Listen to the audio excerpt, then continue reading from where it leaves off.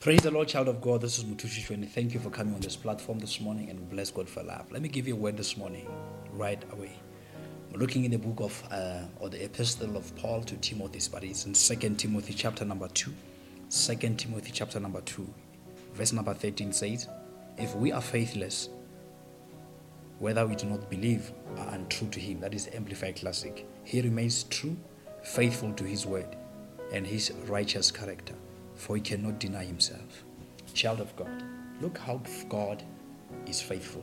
The Bible says, even if we remain faithless, but he is true and he is faithful to his word and to his righteous character, for he cannot deny himself, which means faithfulness is God's character. That's why it says he cannot deny himself.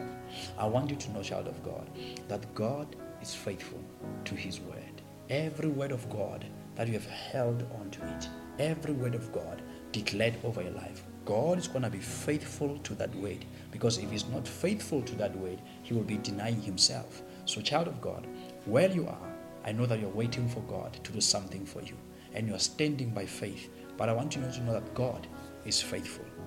If God never performs that which his mouth has spoken, he will be denying himself and his true character. But I want you to understand that God is faithful. Throughout generations, he remains faithful. He might have released the word this year for you, and it seems like it's not coming to pass. You might even finish the whole year without that word coming to pass. But my friend, the following year, God can hit you with a surprise. At a moment, you're not even expecting anything from him. Then when that thing happens, you will understand the scripture that God is faithful. He comes at his own time, not at your own time. He comes at his own time. And I want you to know that God is going to come to you, and he's going to come for you at his own time.